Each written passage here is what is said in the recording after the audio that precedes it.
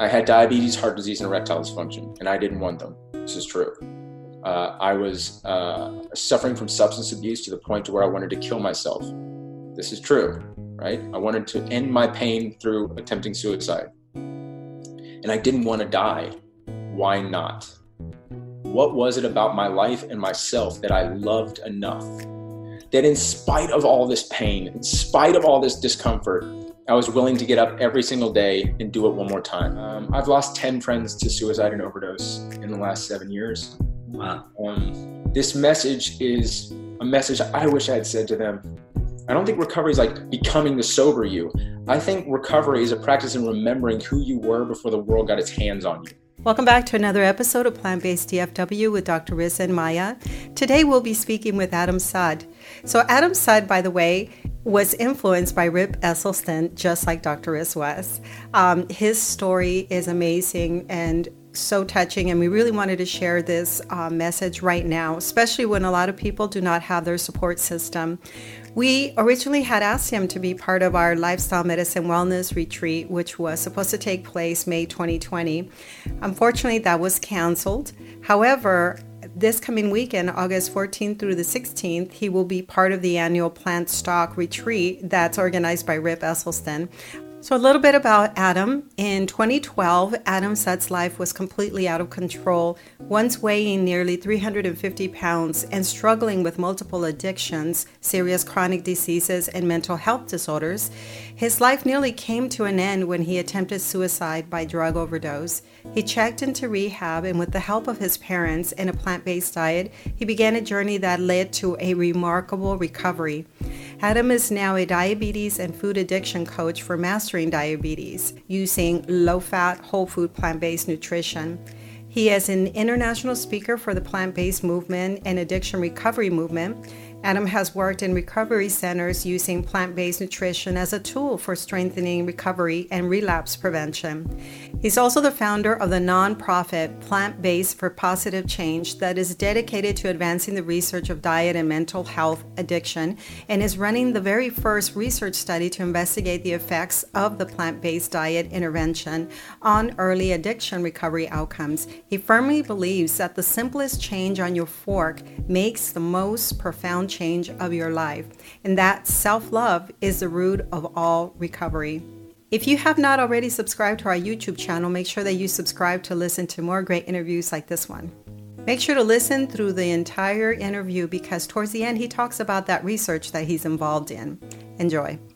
Welcome, Adam. Yeah, welcome, Adam. We're so happy to have you join us. I'm so glad, and it's funny because I'm in Austin, y'all are in Dallas, kind of like we're next door neighbors.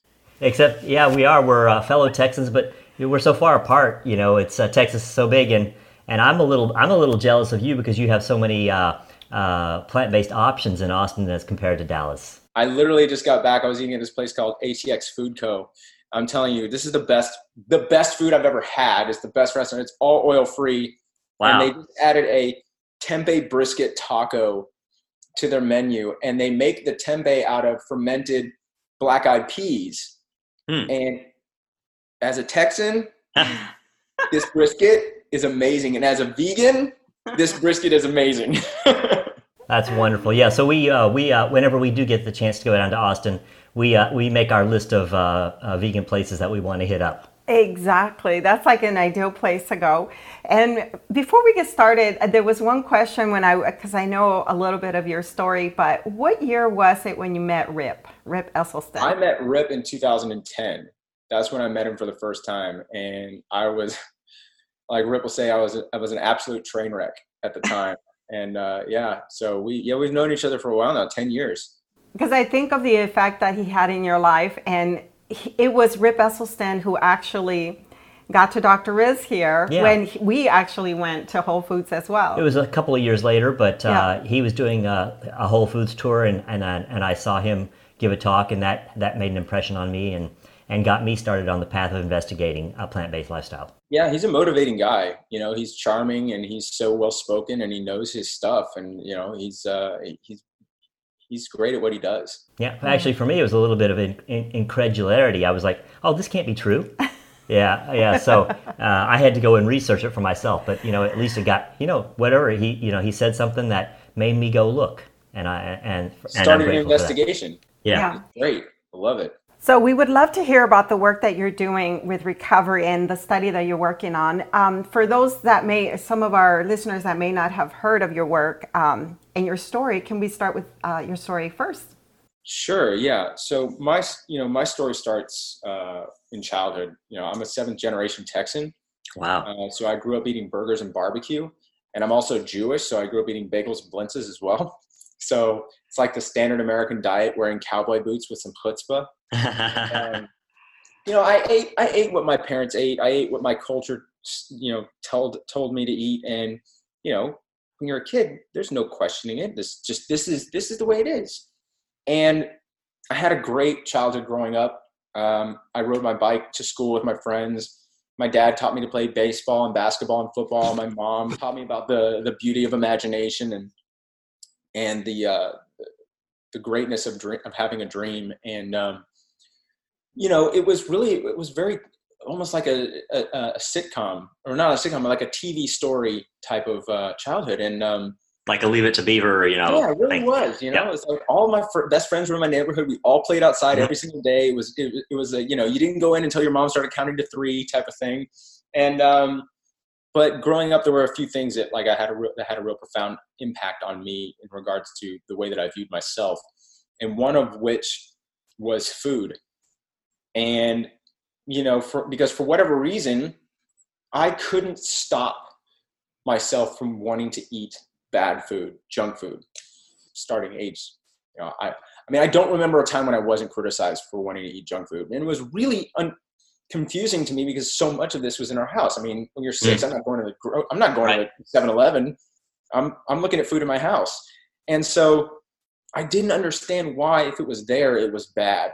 And not only that, I couldn't understand why I was not able to stop myself from doing what was so easily done by everyone else, which was be moderate with it, And the criticism from my parents led me to believe that if I couldn't do what they wanted, then I wasn't worthy of their acceptance. And when you're 6, 7, 8, 9 years old, your parents' acceptance is everything. It certainly was for me, because they were my world. Everything centered around them. And I began to believe that there had to be something wrong with me for this inability to do that. And so I decided that since I couldn't stop myself from wanting to eat these foods, I was going to hide it. And I used to take food and run into my bedroom and turn off the lights and sit in the corner in the dark and eat junk food as fast as I could. Like, I remember sleeves of Fig Newtons, just like eating the whole sleeve as fast as I could, because I was afraid and I was ashamed. I was so ashamed of the fact that this was a part of me that I couldn't understand. And I was so afraid that at any moment the door was going to open and my parents were going to see me for what I really was, this broken child that wasn't worthy of their acceptance or their love. And so closet eating became a part of my life very, very young. And it started to, really impact my self-worth, my self-confidence, my self-love was diminishing. And a few years later, around age 10, 11, or 12, I was taken to a doctor and I was diagnosed with ADHD. And so now I have a doctor who my parents look up to, whose opinion of me my parents are going to accept, telling me that there's something else about me that is not accepted by the world. There's something else about me that's broken. And then he said, as long as he didn't say this exactly, but what I heard was, don't worry, because we're going to give you a pill. And as long as you take this pill, it's going to hide what the world doesn't want from you. And from that moment on, it had really a very profound impact on the way that I viewed myself and the world around me. That if I saw something about myself that I didn't like, or if I noticed something about myself that other people didn't agree with or didn't accept or didn't validate in a positive way, I could find a substance to fix it. That's how this worked. As a young kid being told this by so many different influences that were authoritative, that when there's something about you that doesn't work, there's something about you that others don't like, don't worry, fix it. There's a substance you can use to fix it. And we moved to Austin, Texas, right before I started high school. So I didn't really know anybody, didn't have any friends. And I went to high school at a very, very well-known football high school where Drew Brees played. And so it's very cliquish, and there's the popular kids, and there's these kids, and then there was the kid who knew no one. And I remember my freshman year of high school, I got invited to a party. And my prescription for Ritalin had become Adderall at this point, because Adderall had sort of just come out, and Adderall is simply another stimulant medication used to treat ADHD. And I got a call from someone saying, "Hey, Adam, we want you to come to the party and bring your Adderall." And here I am thinking, why in the world would I want to bring my Adderall? I didn't know it was a recreational drug. And they told me, "Hey, if you bring it, you can, if you take extra, you have all this energy, it's lots of fun. Like, everyone's going to love that you're there. Just bring it." And of course, here is an answer to a problem that I had in my life of wanting to be someone that other people wanted around, that had something of value to offer other people, that was a point of connection that would allow me to become a part of a world that I was not a part of, which was a friends group. And I'm going to tell you, the minute that I used Adderall as a recreational drug, I was hooked. And I wasn't hooked to the drug. I was hooked to what it did for me. It seemed to magically fix every single problem that I had with myself and the way the world viewed me. Mm-hmm. Because at this point, I was a little bit overweight, and Adderall is amphetamine. That's what the stuff is. Mm-hmm. If I were to go to a pharmacy right now and ask to see a bottle of generic brand Adderall, it says amphetamine salt. The stuff is medically pure amphetamine. That's what it is. That's why it works so well. So when I was on a lot of Adderall, I didn't have any hunger drive. So weight's going to be not a problem for me. I can lose weight easily doing Adderall. At the same time, my dad and I were having troubles with our relationship because my work ethic, or lack thereof, was a constant point of contention for him. But if I take extra Adderall, that's not a problem. I can study, I can focus on anything. I was also immediately confident.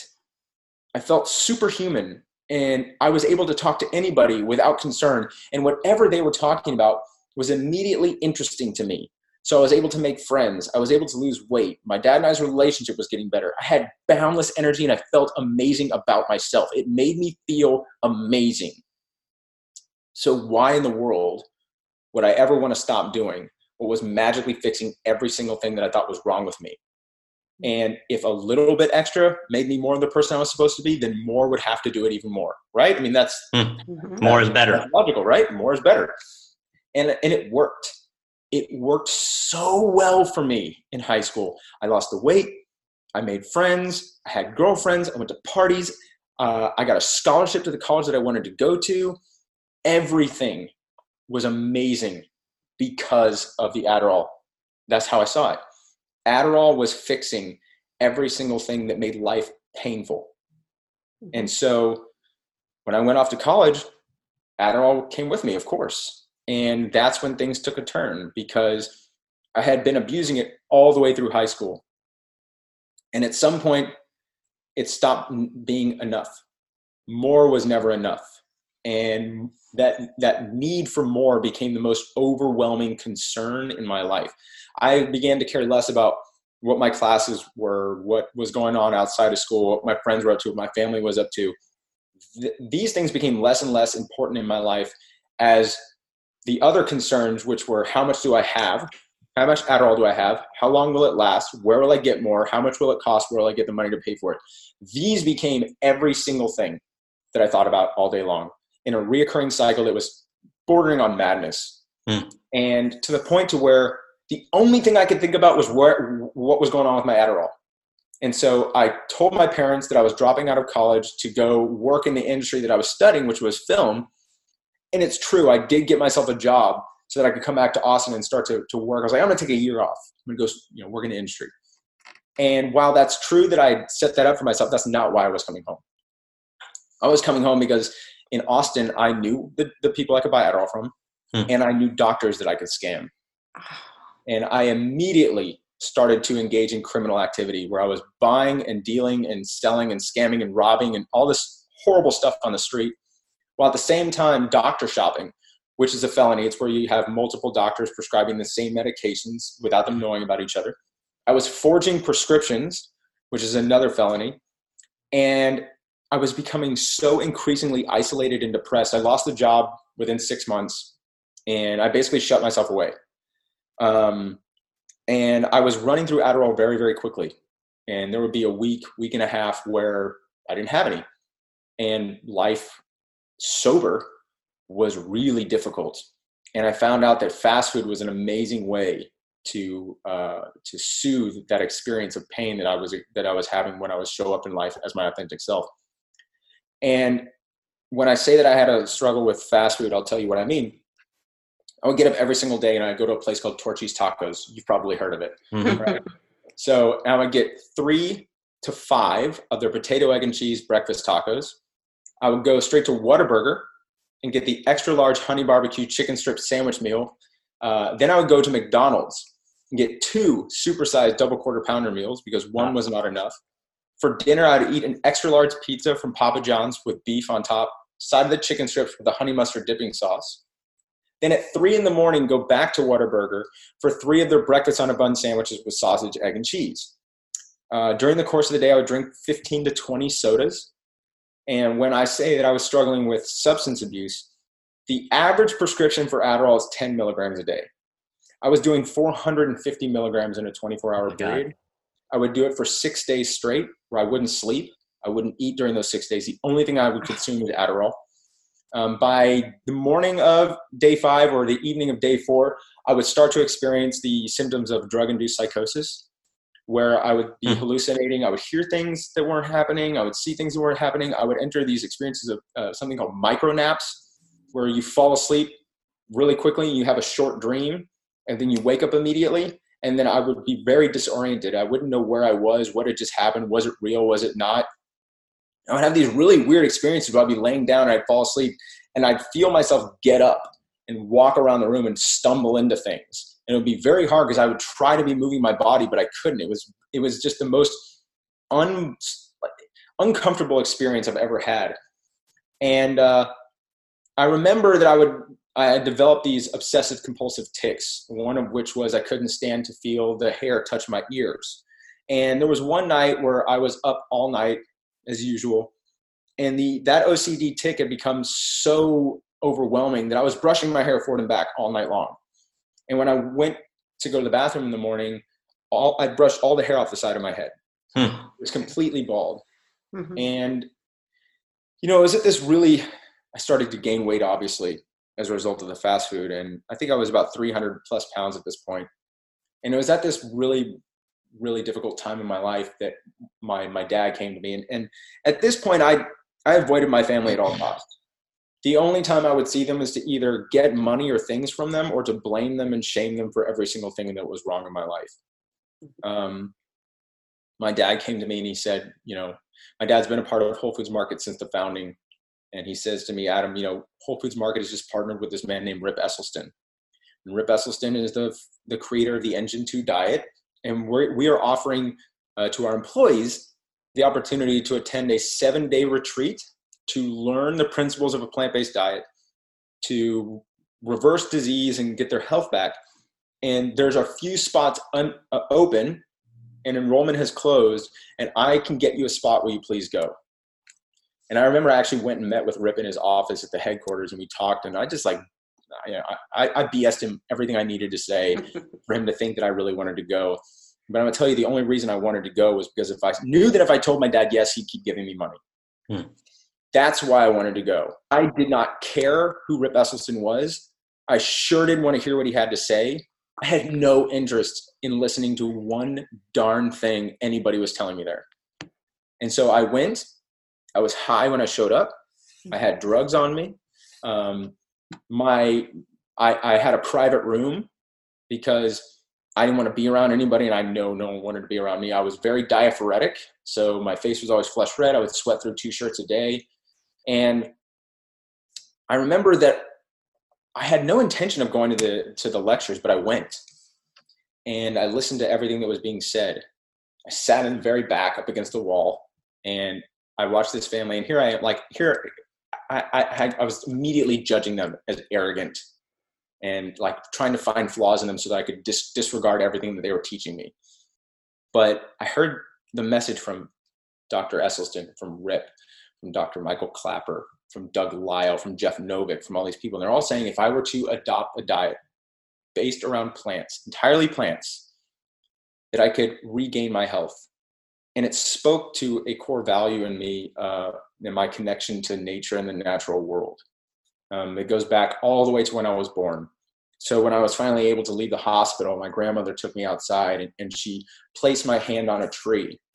And she was introducing me to nature and saying that this is your home. And as long as you love nature, you're never lost. Wow. And so here I am learning that I can not only recover my health, but I can finally be in alignment with a core value of mine that I have been butting up against my entire life, which is that I love animals, I love nature, I eat them.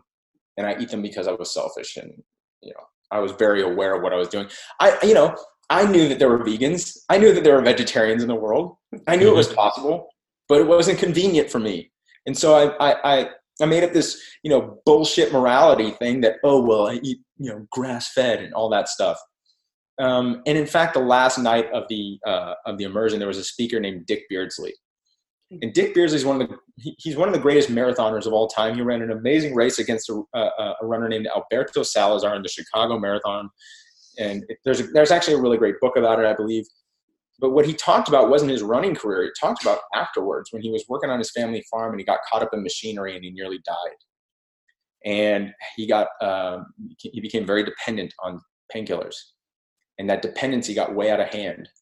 And I listened to him talk about himself and his substance abuse and how he treated people and how he moved through the world. And I was like, wow, this guy's talking about me. And for the first time, saw somebody that I knew that if I went up to this person and said, I need help, I'm scared, I don't know what I'm doing, I can't stop using, I can't stop eating this food. And no, I'm not going to be judged for it because this guy has gone through my experience. He's not a superhuman. I saw Rip as like this celebrity superhuman. How could he ever relate to my experience with this guy? And I wish I could tell you that I walked up to him and asked him what to do. And that very next day, the immersion saved my life, but that's just not my story. Yeah. Can I ask you a question about that first immersion? What did you learn in that immersion program about food addiction itself? Doug Lisle was there, I believe you said. Yeah, Doug was there, and I didn't really listen to what he had to say. I remember that he was giving a talk about the Pleasure Tribe, and I heard a little spatterings about it, but I didn't really listen. It would come back later. Because at this point, you didn't understand why the heck you were there in the first place. I mean, you were dealing with a drug addiction in a sense, and what did food have to do with any of it, right? Yeah. Well, I mean, I was also very dependent on fast food, and I was just so unhealthy. My dad was offering me the opportunity to show me that there's so much that's in my control, and that if I were to incorporate one positive change and see the results of it, then maybe I'd want to do more. Mm-hmm. But I left the immersion. You know what? I was just not ready. So did you approach Dick Beardsley or not? No. Oh, okay. Right. I tried so hard. Okay. You know what? It comes down to this. I was not ready to give up what was allowing me to escape a life that was too painful a place to be. It's like when a person is not quite ready yet. Please continue. A year later, I came home from shopping. I had to shop at a place called Casual Male XL because I had a 50-inch waist. And when I was outside, I really went outside because I lived like a hoarder. When I went outside, I would look at people and I would notice them stare at me, right? And it's kind of a painful experience to have people pay attention to you and ignore you at the same time. And I would imagine that they were thinking really awful things about me. I don't know what they were thinking. They probably didn't notice me at all. And when I would come home, I would go into the bathroom and I'd take off my shirt and I'd stand in front of the mirror. And I would say to myself everything that I imagined everyone else was saying to me. And as I would say these things, I would start to beat myself as hard as I could. I would punch myself in the stomach as hard as I could over and over and over again, because my goal was that if I could just hate myself enough, and if I could hate my life enough, then maybe I would finally want to change. And the only thing that would happen was I would end up collapsed on the floor, swollen red, crying, because it didn't matter how hard I hit myself, and it sure didn't matter how much I hated myself. It was never enough for me to want to do anything about my life. It just made me want to use more. And I had always felt like I was not enough, right? And I had gotten to a point to where living hurt in every sense of the word. And everything that I hated about myself, everything that I hated about my life, at that moment was the worst it had ever been. And I was certain that tomorrow it would be worse. And I just kept thinking, how bad does it have to get for me to want to change? Because I just didn't want to. And how much worse can I actually tolerate? I'd always accepted that I wasn't enough, but now the enormous amount of drugs I was doing was also not enough. So I'm not enough. The drugs aren't enough. I don't want to change. I just couldn't take it anymore. And, it wasn't like a plan, but it was like 2 a.m. and I had a conversation with my twin brother a few weeks before that, where I had told him, that he's the most important person in the world to me, and that, no matter what, I would never commit suicide, because I don't want to live my life without him, and I wouldn't want him to live his life without me. But I don't know what happened. I just couldn't take it anymore. And I grabbed a handful of pills and I swallowed them all. And I can remember I'd been on the verge of overdose several times, where it was like, you feel like you're going to vomit. Your heart starts pounding like crazy. I kind of have to drop to the floor and put ice packs on me and cool myself down. It's something I've done a few times. But this was different. And I tried to stand up and my entire right side cramped. And I noticed myself feeling very lightheaded and start to lean forward, and everything's going black. And there's this moment of recognition where I had a very clear understanding that that's it. That this is the last thing I'm going to see. And I'm in a dark, hoarder-like apartment, completely alone, surrounded by nobody. Not because they didn't want to be there for me, but because I did everything in my power to push everyone away, and so disconnected from everything that's ever been meaningful in my life. And I passed out. I fell forward, landed in a pile of garbage. And about, 3-4 hours later, I woke up in a puddle of vomit. And I had this unbelievable experience where I felt immense relief. And I found that confusing at first, because I thought my goal was to end my life. And here I am, so relieved that I had failed. And it helped me to recognize that that wasn't an attempt to end my life. That was an attempt to end my pain. Because I had spent so much of my life with this profound willingness to not want to understand suffering, see it as a flaw of my humanness rather than a part of human experience. Mm-hmm. And I also knew that what had just happened was that I had just failed at allowing my parents to spend every day of the rest of their lives asking themselves why their son needed to eat and drug himself to death. And I was so grateful for that. I was so grateful that my brother didn't have to bury me. And I picked up the phone and I called my parents and I asked for help. And 2 weeks later, I checked into rehab. And I was diagnosed with type 2 diabetes, high blood pressure, high cholesterol, erectile dysfunction, bipolar disorder, suicidal depression, anxiety disorder, sleep disorder, and attention deficit disorder. And they put me on a cabinet's worth of medication for life. And I felt broken in ways that I hadn't before. The whole experience of checking into rehab was very dehumanizing. It made me feel like a criminal. And I tried to leave. And I got on the phone with my dad and I said, I can't do it anymore. I thought all I had to do was get off the drugs. Now I have diabetes and heart disease and I have all these psychological conditions that I don't understand. And my dad's conversation with me has forever changed the way that I look at the world. He said, Adam, I don't know what's going on with you. I'm not a doctor, but let's just say for the sake of argument that you do have these medical conditions. Well, you also know that a lot of this is reversible and you know how to reverse it. And I'm going to tell you, if there are things about your life that you don't like and you can do something about it, then you don't have a problem. And if there are things about your life that you don't like and there's nothing you can do about it, it's not a problem. It's just the way things are. And maybe you and I and your therapy team can help you to look at these things in a different way so they're not so overwhelming. And he gave me permission to believe and know that because I was the problem, I'm the solution. Mm-hmm. That I had to wait for nothing or no one to start changing my life and make it better. And so when I left rehab and moved into sober living, I adopted a plant-based diet. It's so funny because when I got there, the food was absolute garbage. And I was like, this is not going to work. I want to adopt a plant-based diet to reverse this disease because the psychological stuff I just can't understand. This is trackable. This is measurable. I want to do this. And so I walked up to the house manager, whose last name was literally Hamburger, and asked him to get me plant-based options. And he did. It was a really short list because at the time, the only greens I ate was the occasional piece of lettuce they didn't take off my burger at McDonald's. And I would get up every morning, I would go to the pantry and I would open it up and I'd see two choices staring me in the face. One is Fruity Pebbles. And that was my jam growing up. Fruity Pebbles was life. And the other was the oatmeal that I asked for. Mm-hmm. And I'd look at these two choices and I'd get really angry. I would get angry at myself and I would get angry at the universe because why? Knowing that choosing Fruity Pebbles is going to make my diseases worse. It's going to make me feel worse. It's going to increase the negative things that are going on in my life.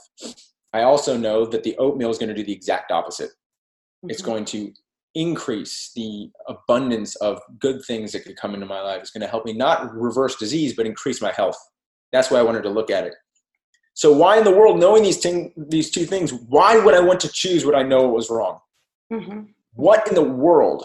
Why could this not simply be a matter of intellect and will? Why could I not know what to do, want to do it, and that's it? And then I remembered, like you were mentioning earlier, I remembered that there was a talk about that at the immersion from Doug Lisle. So I just looked him up online, Doug Lisle talk. Boom, TED Talk pops up, The Pleasure Trap. Mm-hmm. And I watched this TED Talk, and I had such a surreal experience where all of a sudden a lot of shame around food was lifted from me. Because I learned that there actually is a biological mechanism that compels us to want to do any behavior that creates a greater dopamine response. Because that dopamine response, then we all know that dopamine is the chemical that gives us the feeling of pleasure. And what I didn't know is that pleasure is our body's way of letting us know that we've done something biologically beneficial. So I now understood that when I did 120 milligrams of Adderall, or when I ate 2 McDonald's cheeseburgers, my body was responding by going, bravo. Whatever that was is irrelevant, because that dopamine response means it's the best thing you've ever done for yourself. If you ever have the opportunity to do it again, we are going to give you such an amazing sense of compulsion to complete that behavior, because we believe, your body believes, it's going to increase your statistical likelihood of gene survival. And so from a very, very, old part of my brain and old part of my body, the evolutionary psychology of me is going to say, that's right. I don't know why, but it's right. Do it. So when I was sitting there with these two options, knowing that Fruity Pebbles was wrong, but wanting to do it wasn't because there was anything wrong with me. Mm-hmm. It was because my body was doing exactly what it was supposed to do, mm-hmm. given the way that I've been living my life. And I also learned that if I was simply willing to make the healthy choice over and over again, eventually it wouldn't be a chore. And then eventually I would look forward to it. This TED Talk taught me that the invariable truth to the beginning stages of change, and that is a willingness to be comfortable being uncomfortable. Mm-hmm. And in order to do that, I needed to know why I was going to want to do that, right? So people talk about their why, and from the outside looking in, someone could say, oh, well, this is easy. His why is that he's obese, he has heart disease, he has diabetes, he's got erectile dysfunction, and he nearly killed himself from drug abuse. That's why he wants to do this. And while those things were occurring, that's not my motivation. I call absolute BS on the ability for humans to hate their way out of a bad situation. Mm-hmm. I was done trying to hate myself enough to move into a positive space. I had diabetes, heart disease, and erectile dysfunction, and I didn't want them. This is true. I was suffering from substance abuse to the point to where I wanted to kill myself. This is true, right? I wanted to end my pain through attempting suicide. And I didn't want to die. Why not? What was it about my life and myself that I loved enough that in spite of all this pain, in spite of all this discomfort, I was willing to get up every single day and do it one more time? Mm-hmm. I didn't want to hate my way out of a bad situation. I wanted to love myself into a positive one. And I think that that's the way human beings operate. Love is an amazing catalyst for long-term change. Fear can get you to recognize what it is about your life that's so meaningful that's being threatened. That's what fear teaches us. When we're afraid, it's like, oh, what is it about my life that's meaningful that this is threatening to take from me? That's what the diabetes and the heart disease taught me, is to view these meaningful bonds that make life worth living and to connect to them again and find behaviors that allow me to reconnect to those meaningful bonds that I had disconnected from. And so when I got up every single day and I prepared a meal on a plate that was about health and wellness, that was about becoming a healthier version of myself today than I was the day before, I told myself, this is an act of self-love. This is an act of self-care. You are worthy of this now, not when you reverse the disease. Mm-hmm. And in 3 months, my blood glucose, so I had an A1C of 12 when I was diagnosed. So my fasting blood glucose was around 390. Within 3 months, and I was on the 2,000 milligrams of metformin, and within 3 months, I was going hypoglycemic all the time. And so I just stopped taking the medication without talking to my doctor, which I don't recommend anybody doing. But being hypoglycemic is not a fun experience. And I went to go see my endocrinologist at month 4. And so this would have been 5 months after being diagnosed, because I was diagnosed in rehab. And 4 months in sober living, I'm seeing my endocrinologist, and he comes in, we'd done blood work, he brings out his chart, he opens it up, and he says, according to your new blood work, you are no longer diabetic and you don't need to take your medication anymore. I said, well, first of all, I haven't been taking my medication for over 30 days. And according to these new blood works, this also means I no longer need your services. And I stood up and I shook his hand, and I walked out feeling something that I hadn't felt in a long time, which was self-worth. Mm-hmm. And that self-worth made me feel like I was worth saving, that it was the most unbelievable lesson that I have ever learned, because what it taught me was that I have always been everything I've ever needed to be, to own my life, my self-love, to own my health, that this thing that I had been doing was not a practice in becoming somebody new. Mm-hmm. It was a practice in remembering that I've always been enough. I've always been worthy, and I've always had everything I've ever needed to show up as my best self. That's what I think recovery is about.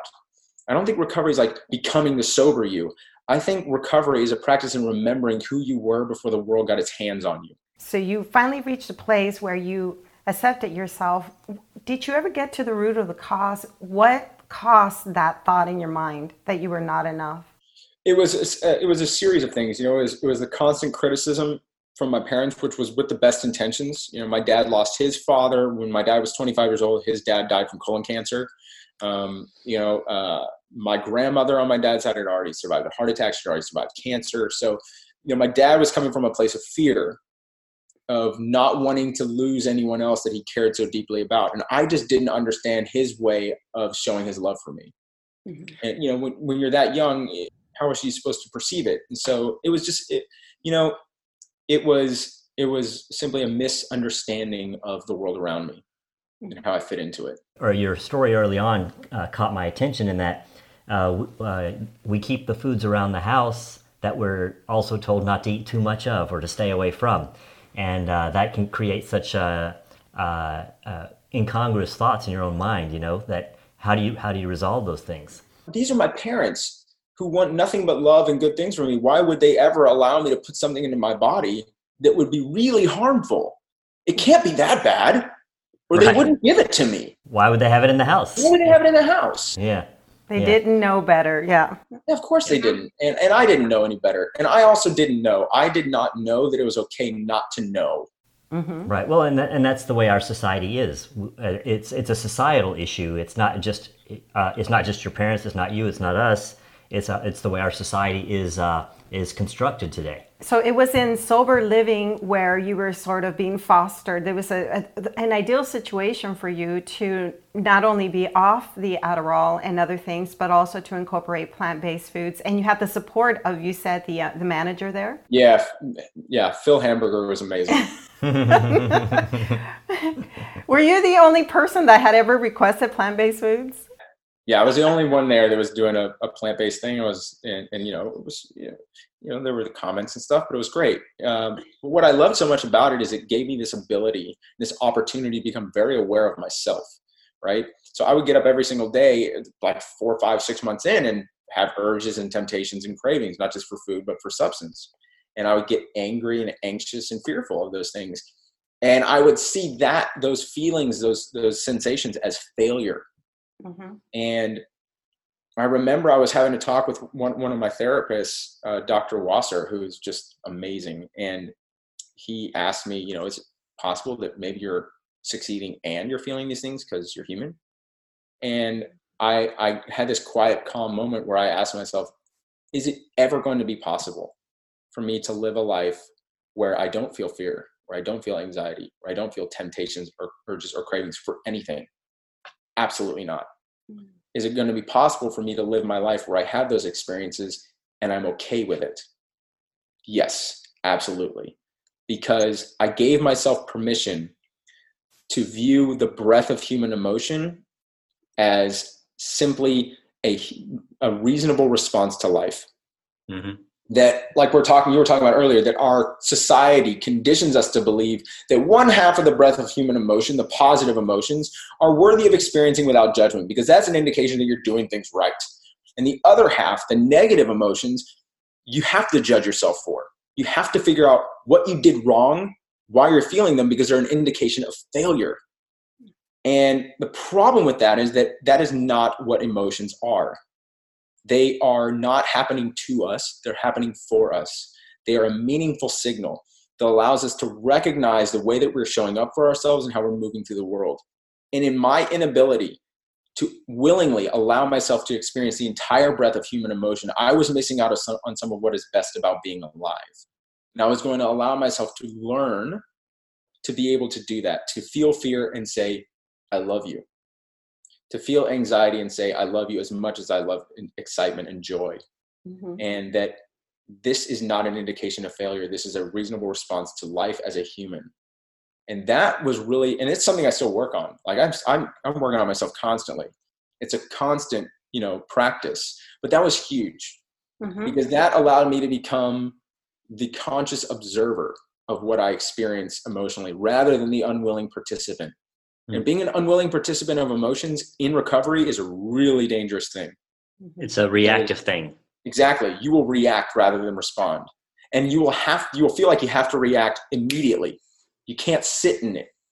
You can't let it be and let it go and say, what was that about? Where did that come from? And even if you can't figure it out in the moment, you go, okay, well, when it comes up again, maybe I'll observe it and know a little bit more. But right now I'm going to go and do what I need to do.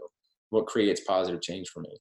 Mm-hmm. Within 10 months, I'd lost 100 pounds. Within a year, I was off of every single medication I was prescribed from rehab. So all the psych meds, all the chronic disease medications. What were your doctors saying at that time? Well, you know what? At month 6, I started working with my psychiatrist, and I said, I just don't think I'm the same. I just don't think I'm showing up the same way today as I was 6 months ago when I was diagnosed with this stuff. And my doctor was like, I completely agree. And I said, can we start to reduce my medication?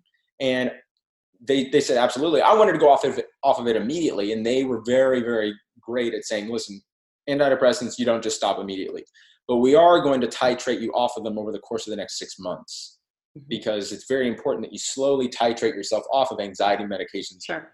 Mood stabilizers, antidepressants. When you're on that much, if I were to just stop, it probably wouldn't have gone as well. So over the course of the next 6 months, I got off of everything. And it was an amazing experience. And, I recognize that I had amazing resourcefulness and self-awareness to create this opportunity for myself, but I've never done any of it alone. I had an amazing support team. I have an amazing family. People like Rip, who gave me this gift of being confident in my knowing that the choices I was making in regards to food were going to create health in a way that I've never had before. So that I could say, you know what, I don't really know what I'm doing, but I'm sure of this. And it's not just physical health, but mental health. Absolutely. Right. I wasn't aware of that at the time, but, I look back at my experience going through recovery, and I was in sober living for 10 months, and I went through sober living with a lot of people. And I watched the people that I went through sober living with eating whatever they wanted, whenever they wanted, and their medications going up, either in dosage or in number of medications. And I noticed people's weight going up, and I'm sitting here like, well, what's the X factor that allowed me to not be on more medication, but get off all of it and lose 100 pounds? Because I went to the gym with everybody else. I went to the same, intensive outpatient therapy program with everybody else. My food environment was completely different. And it had a profound impact on my ability to not only recover my physical health, but to gain incredible awareness of how I move through the world. Because it taught me that, all right, so let's say that even if chronic disease and mental health issues were 80% of your genetics, right?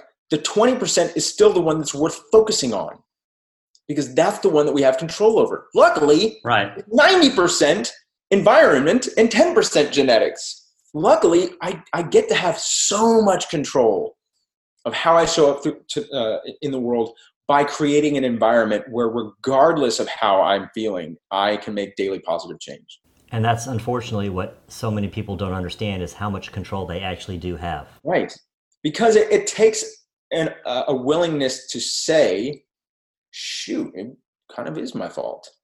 Yeah. Not in a bad way, though. Many people don't want to accept responsibility for their own health. So at what point did you return to another immersion program? So I was really fortunate in 2015 I went back to Austin to see my parents, and my dad, who works at the global headquarters. I was sitting in the lobby waiting to go up to see him, and Rip comes walking through. I hadn't seen him. Oh, 5 years later? 5 years, right? Oh my goodness. He walks by and I go, "Hey, Rip," and he just like points like this. I could tell he has no idea who I am, right? And I'm like he was just like, "Hey, there's somebody who knows my name." And so I said, "Rip, it's Adam Sudd," and he just like, his jaw just like hit the floor. And he was like, "What are you doing here?" I was like, "I'm coming to see my dad." He goes, "No, come up to my office." And so he brings me up. We go up and we talk, and I took it as an opportunity to make amends to him. I took it as an opportunity to tell him, that when I was at his immersion, I was high all the time, that I brought drugs, and as an opportunity to apologize for not knowing the gift that he was offering people and threatening the opportunity that he would ever be able to do that again. Because imagine if I OD'd and died while I was there. That'd have been it. They would have been over. And I didn't know what to expect. I had no intention of being a public speaker or anything like that. And so he turns to the first thing he says, he goes, "I'm so glad you told me that, but listen, will you come to my next retreat and tell that exact same story?" Wow. And I was like, "Sure. Okay." And I'd never given a presentation. I talked at AA meetings and stuff. But I'd never really told my story. And so I went and I got up and I shared the exact same story I'm sharing with you guys right now. And it went so well. Like, people came up and hugged me and were crying. And I was just like, I was really taken back. I had no idea that people were actually going to care what I had to say. And it became clear to me that not only what I had to say, but maybe how I say it has value. That there is something that I can offer the world in sharing my story and how I share it. And it was really emotional for me. Like, I was a basket case before I went up. Like, I was all sweaty and nervous, and Rip gave me an extra shirt to put on before I went up. And afterwards, I talked to some people, and I went for a long run, and I came back, and Rip, I was only supposed to be there 2 days. And he said, "Listen, Adam, I know you're supposed to fly out today, but you're going to stay the whole time. I want you here the whole time." And then he invited me to be a part of their program for the foreseeable future. And it was quite amazing. And Rip's been just the most incredible mentor. And I've heard your story before, and yet hearing you tell it again and speaking to you, it gives me, you're giving me perspectives. I'm a healthcare worker. I've been doing this for 3 decades, and there's certain things that you're saying that everybody can grasp a piece of. Exactly. And that's why when I heard your story, I found so much value in it because I said, just like Dr. Riss is saying, I've never dealt with drug addiction or food addiction. And as a matter of fact, that's why I want to get to know you more because of your experience in food addiction. But I have dealt with being in a dark place in my life. We all have these feelings. Yeah. Yes. Being in a dark place of feeling helpless, feeling like no one can identify, no one can pull you out of it. And so to hear your story, you have the courage to share it. So a lot of us can sort of identify with that and say, gosh, yes, I've been there. And seeing you pull through all of that makes us, the rest of us that have been in a dark place, feel like, yes, we can do it as well. And it's all about allowing yourself to be vulnerable, isn't it? Exactly. That's exactly what it is. I look at my recovery, right? And there's some things that I've learned, right? One, and the first most important thing is that I'm not now, nor have I ever been broken, right? I've always been everything I've ever needed to be to own my health and well-being. It's very easy. You guys want to know why I ever weighed 350 pounds, ever had type 2 diabetes and heart disease, erectile dysfunction, and then was abusing substances to the point where, and hating myself to the point where I wanted to end my life by ending my pain, or ending my pain by ending my life. That's exactly what's supposed to happen. When you consume 5,000 to 10,000 calories of fast food on a regular basis, consume 450 milligrams in a 24-hour period consistently, and ignore your feelings to the point where you do not understand yourself and how you fit in the world. There's never been anything wrong with me. That is the appropriate response to that way of living. The reason why I've been able to reverse those things is because I decided that I was going to start doing the exact opposite. I was going to say that in this moment, I am worthy of this life. I am worthy of all the love that I want to feel. I am worthy of showing up for myself exactly as I need to in order to move through this life with positivity. And I'm going to show that and demonstrate that to myself by choosing foods that create health, by accepting behaviors that don't include drugs. So not abstaining from drug use, but accepting that I'm going to get up and I'm going to choose a life where this is not a part of it anymore. And I'm going to move my body with purpose as an act of self-love. And I'm not going to focus on the results of reversing disease. I'm going to fall in love with the behaviors that allow me to show up best for myself. Because if I do that, then I will live this way for the rest of my life. I think of it like training for a marathon. If all I want to do is run a marathon and I train to run a marathon, I may never run again. But if I get up every single day and fall in love with the act of running, I'm going to run for the rest of my life. And a marathon may not even be necessary at that point because running has become something greater. The same thing with this lifestyle. This wasn't about reversing disease. This was about falling in love with myself, how I move through the world, and falling in love with behaviors that demonstrate that to me. Mindfulness meditation, purposeful movement, healing plant foods, and then going to bed and waking up every single day with gratitude. If I do those things and fall in love with them, the rest of my life is going to take care of itself. And sobriety is a side effect of all of it. Human beings have this amazing and profound need to bond. We'll bond with purpose, we'll bond with people, we'll bond with the environment around us, and most importantly, we'll bond with ourselves. And when those meaningful bonds are severed by anything, we'll bond with whatever it is that gives us pleasure to escape knowing that we're in a painful state of disconnection. And that's what addiction is. That's what anxiety and depression are. They are signals from our body saying, what if depression, I love what Johann Hari says, what if depression is a form of grief for your life not being lived as it should? Yes. What if it's a normal response to an abnormal way of living? What if it has nothing to do with pathology? And in fact, the scientific evidence and the epidemiological studies point more towards what he's saying. And it has mostly to do with disconnecting from truly meaningful bonds that make us feel connected as humans. How we choose to escape it, whether through sex, whether through food, whether through drugs, is a result of needing to escape that pain. And so we treat addiction in this country from a dependency model. Oh, well, he's addicted to Adderall and cocaine and amphetamine. So we're going to give him 37 days where he can be no longer chemically dependent upon it, except that he has a problem, and call that success. And there's a huge flaw in that, because they are missing the underlying cause, which is the human aspect of it. That what is really happening is that this person is so desperately disconnected from what is meaningful about being alive, that the drugs are now necessary. Yeah. So like we're giving drugs for depression rather than trying to get at the root causes. Why are they having it? Yeah. So let's talk about the work that you've done in immersion programs, because you've done more than I actually knew. So you started with Rip Esselstyn, right? Yeah, I started with Rip, and then I joined Whole Foods Market as a speaker for all of their immersion programs.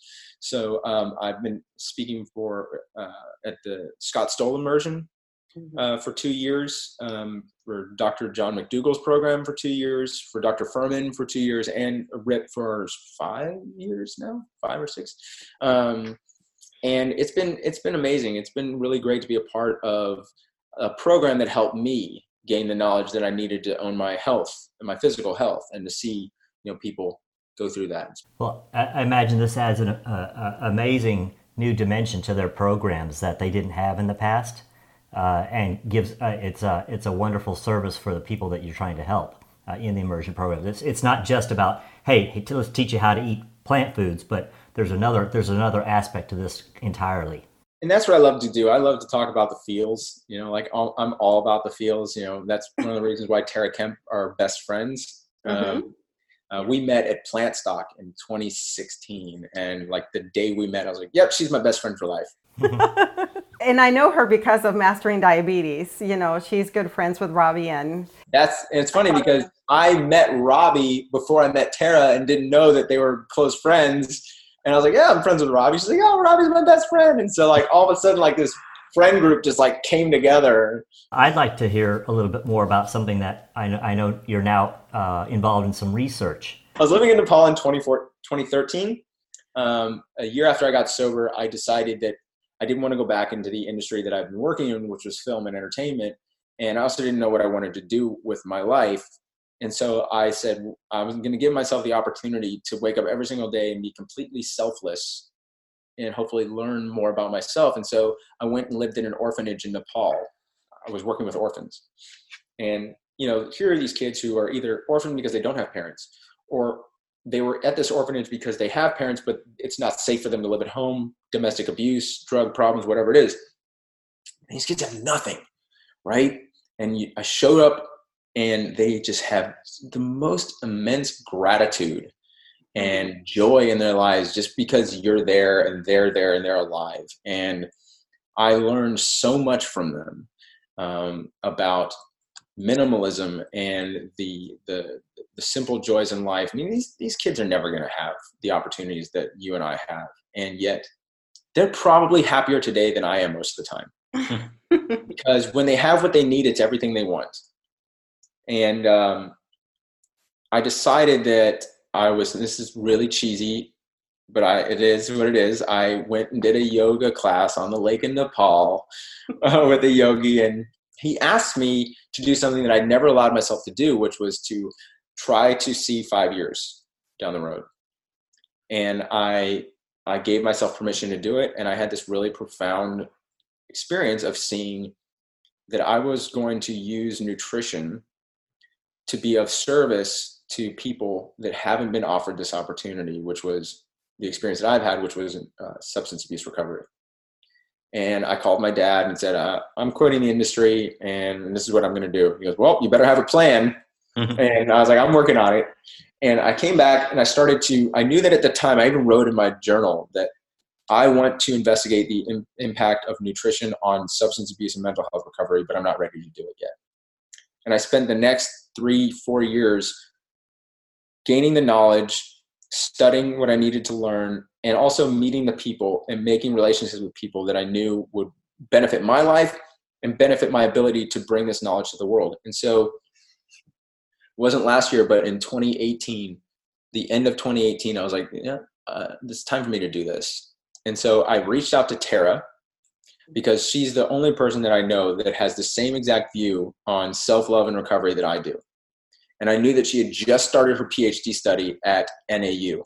And I said, listen, Tara, I have recently finally, and this took me a while, I found a treatment center that was willing to allow the study to happen on their population. Wow. And I called Tara, I was like, look, I got a treatment center that's willing to do this, and I want you to be involved. And she says, well, Adam, I just started my PhD study. Typically, first-year PhD students don't get to do their own research. They assist their advisors on their own research. She was part of the Nutritarian Women Health Study. And she goes, well, let me talk to Jay. Let me see Jay Sutliff at NAU. Let me see what he's interested in. She calls me back in like 24 hours or less. Like, oh, they want to do it. They so want to do it. And Tara was just going to be a co-investigator. Jay Sutliff was the lead investigator. So we had a meeting in Arizona when I was out with Rip and Engine 2 doing one of our retreats in Sedona. They drove down from Flagstaff. We had this great talk where we were sort of like talking about what is this going to look like? What are we actually investigating? And it came down to it to where Jay was like, look, Adam, this is what we want. We want to do the study. We want to do it exactly the way you want to do it. And we want you to own 100% of the study rights. So you need to start a nonprofit so that your nonprofit can fund the study and own the rights. I was like, sure, I'll do that. I know exactly how to do that. I had no idea what I was doing.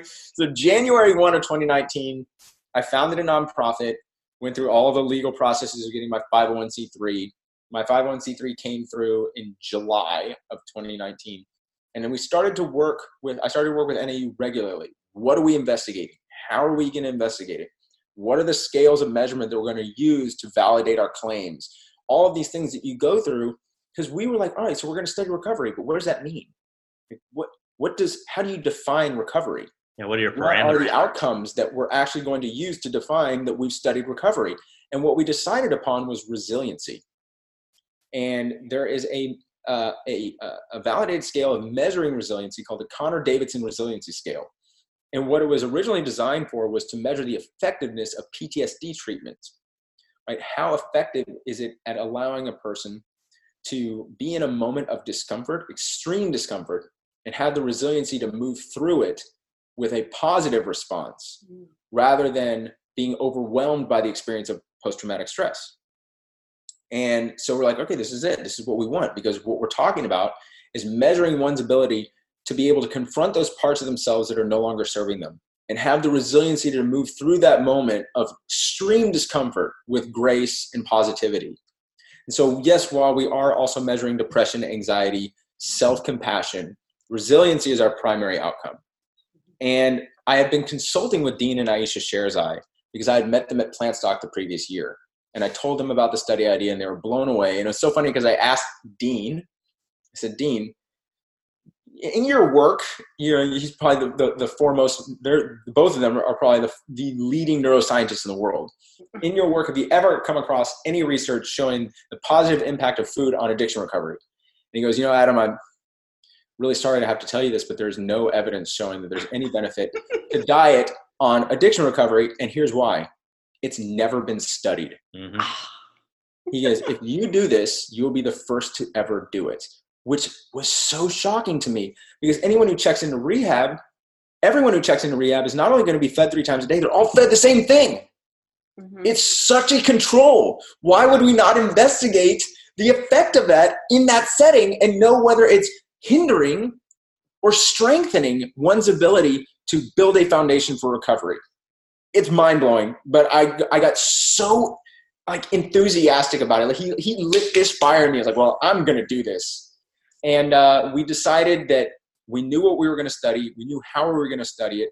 So it's not just looking at how food impacts those validated scales of emotional health, but it's also a microbiome study. So we're looking at how changes in the gut microbiome and changes in various lipid biomarkers. So we're doing full lipid panel, but we're also looking at high sensitivity C-reactive protein. We're looking at omega-3. We're looking at various vitamin levels that have implications in neurotransmitter formation. Mm-hmm. And we're looking at how those changes relate to those validated scales of measuring self-compassion, resiliency, anxiety, depression, mania, and obsessive compulsive drug use.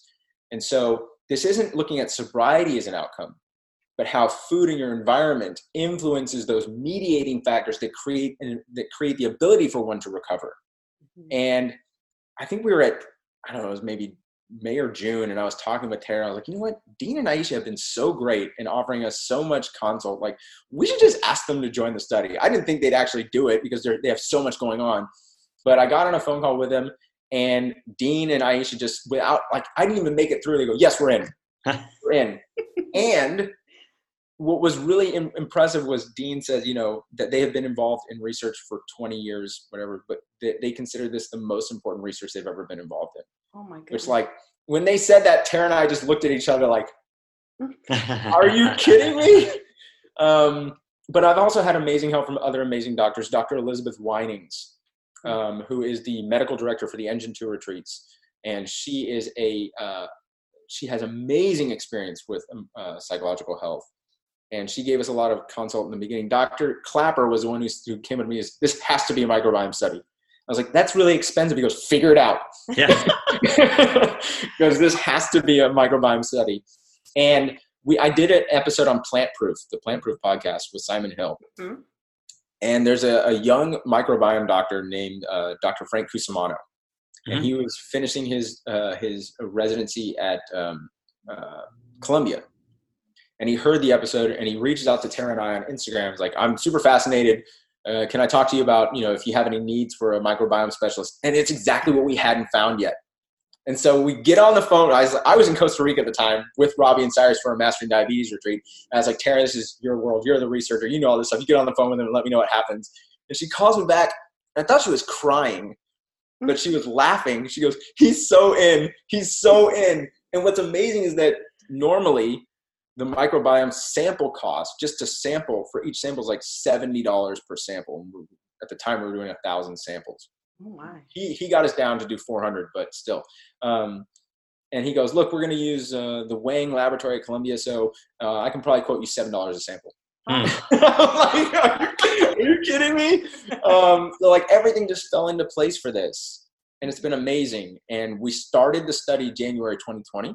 Mm-hmm. So it's currently running right now.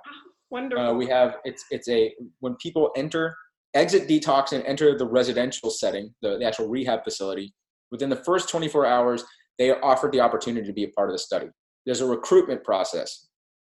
When they watch a video, we have a person who's their point of contact and answers any questions, and they are randomly assigned to either the treatment group or the control group, and everything is done from there.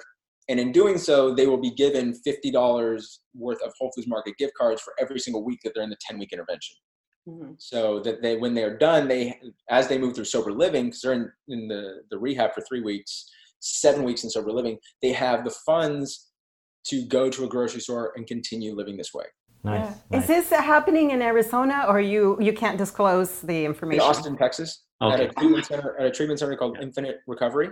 Infinite Study, that's right. The whole thing about the microbiome, it fascinates me. We have so much bacteria in our gut. I sometimes wonder as to whether we produce more neurotransmitters from those bacteria in our gut, the dopamine and the serotonin, than in other areas of our body, including our brain. Yeah, so about 90% of our serotonin, of our dopamine, and like 50% of our serotonin, or vice versa, actually stems from gut production. But I was talking to Dr. Cusimano about that, and he says actually 10% of that production is actually utilized by the brain. However, what we're actually looking at is that the health of your gut, reducing the inflammatory response that occurs in the brain, which allows those transmitters to function properly. Mm-hmm. So there's a huge connection between your gut health and your mental health. And I really don't here's one of the things I'm not a fan of, is saying that there's mental health and physical health, mm-hmm. right?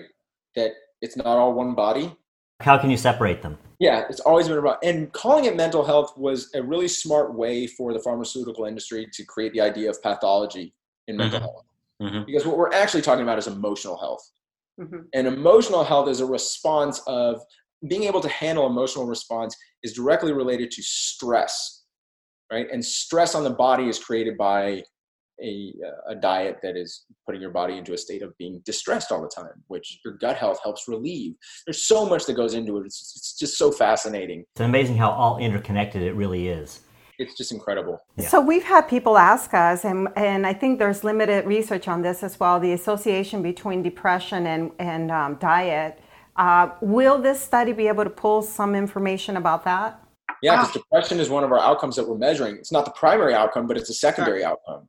And what we can do is we can say from the studies, the population studies that have already been done, we know that populations that have a greater consumption of fruits and vegetables have lower incidences of stress, anxiety, and depression. not that it is the diet that's causing it, but that neuroinflammation, the swelling of the brain, heightens the experience of the symptoms of depression, stress, and anxiety, so that it's less tolerable, right? So like we talked before, depression is not caused by any one specific thing, but rather a way in which we move through the world that isn't in alignment with how we are supposed to be living as connected humans. This is the first time in human history that we've ever tried to be successful living alone, and it's not working for us, and it never will work for us. We're so drastically disconnected from what is meaningful about being human. And we all at the same time have a profound willingness to not want to understand pain. And those two together just create like a perfect storm of emotional illness. And so, yes, we're going to have data that shows the impact of food and environment on depression, anxiety, self-compassion, all these things. Well, we can't wait to hear more about your outcomes. How long is this supposed to last? So we need an N of 100. So we need 50 people in the control and in the treatment diet, and we anticipate that it'll take about a year to capture that population. But we'll be gathering data all the way through. So we should, within the next 6 months, have preliminary data to talk about. And what's really cool is that even the control diet is a first of its kind study. It's never been studied. So by the time this overarching research is done, we're going to have like 6 research studies to publish. Sure. Because there's so much that has never been looked at. And we're just so excited. And I'm so excited because Tara is so near and dear to me. Like, I just can't wait for the overall research study to come out, the actual published work. And under investigators, her name first and then Dean and Aisha second. I will cry. I'll be so proud of her. So let's share with our listeners your GoFundMe in case they want to help, support the study. Yeah, so I have a GoFundMe campaign set up where we're trying to raise $50,000 on GoFundMe specifically to cover the cost of the microbiome cost, because sampling costs are one thing, but then also actually running the samples and all the other extra work goes into it. It's really an expensive process. But you can also go to my website, plantbasedforpositivechange.org, and make a donation to my nonprofit, which includes the Imminent study. And I've also partnered with Mastering Diabetes. I'll be funding their research that's coming up. Oh, can you tell us a little bit about that, the research? I actually don't know what it is. Oh, okay, because I'm a little behind. They're releasing a book, right? They are, February 18th. Yeah, okay. You can pre-order it now on Amazon. You're welcome, Robbie and Cyrus. Well, you sort of partner with them because you're also, you're a diabetes and food addiction coach. So are you part of the program then for the Mastering Diabetes? Yeah, I've been with Mastering Diabetes basically since it started, a little over 2 years now. I've been friends with Robbie for 5 years. I've known Cyrus for close to that, and Tara since 2016. So like this is my second family. And so when they started Mastering Diabetes, Cyrus was actually staying with me in Austin. He was presenting at the global headquarters of Whole Foods. And he's asking me, he goes, what's your dream job, man? And I was like, I don't really know. I know at the time I told him, I was like, I know I want to end up doing research on mental health and nutrition, but I would love to work for a company like Mastering Diabetes. He's like, you know what, man, I feel so bad that, when we actually started the company that we didn't have you join us, like, just tell me if you want to be a part of it, you're a part of it. And so at the time I was working as a health coach for the Medical and Wellness Center of Whole Foods Market, and my contract was up. And there was a question of whether or not it was going to be possible to renew my contract and extend it for another year. I was like, I'm going to make this really easy. I appreciate everything that you guys have done for me, but I'm going to go work with Mastering Diabetes. I'm going to go work with my friends, and we're going to do this thing. And so it's been amazing. Awesome. Wonderful. Is there anything else that you'd like to share with us? Like, how can people contact you? You mentioned they can support your nonprofit. Yeah, you can support my nonprofit. You can follow me on Instagram at Plant-Based Addict. But I always like to end it by making a statement to people, because everybody knows someone who's struggling. Everybody knows someone who's suffering. And it's really important that I don't like people being identified by what they struggle with, right? So people who are depressed are not sick. They're human beings in pain. Mm-hmm. People who are suicidal are not crazy. These are human beings in pain. And people who are addicts are not criminals. These are human beings in pain. And if we stop identifying people by what they struggle with, it might be easier to listen to their needs. And if we listen to their needs, we may be able to see that their pain makes sense. Mm-hmm. And the best thing you can do for any of these people that you love, that are struggling, is go to them and say, I love you, whether you're struggling or you're not. I love you, whatever is going on in your life. And if you need me, I'll sit with you, because I don't want you to be alone or feel alone. Because more than answers, people who are in pain just want to know they've not been forgotten by the world. And you can be that person who sits with them, who puts their arms around them when they can't hug themselves, who says, I love you, when they can't say it to themselves. You can be the shoulders that hold the weight of the world for someone whose world has become too heavy. And in that moment, they are going to feel seen and they're going to feel heard.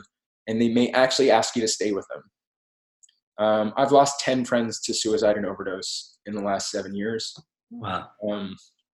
And this message is a message I wish I had said to them. Don't worry about whether or not they're going to get angry or they're going to respond poorly. That's on them. Make sure you say this to someone you love, because it matters. Thank you so much for your time, Adam. Adam, I just want to say, personally, thank you so much for sharing your story. I know you've been doing it for a while, but it had to be a very brave, courageous thing to step out and finally get out there and start doing it. And you're changing people's lives. No, thank you so much. That means a lot. And now you're contributing to science as well. We feel really confident about the results that we're going to see, so we're excited. Exciting. All right. It's been a pleasure. Take care. Thank you. You've been listening to the Plant-Based DFW podcast show. If you like our content, please like, share, and leave a review. Our goal is to provide quality episodes to help support the community.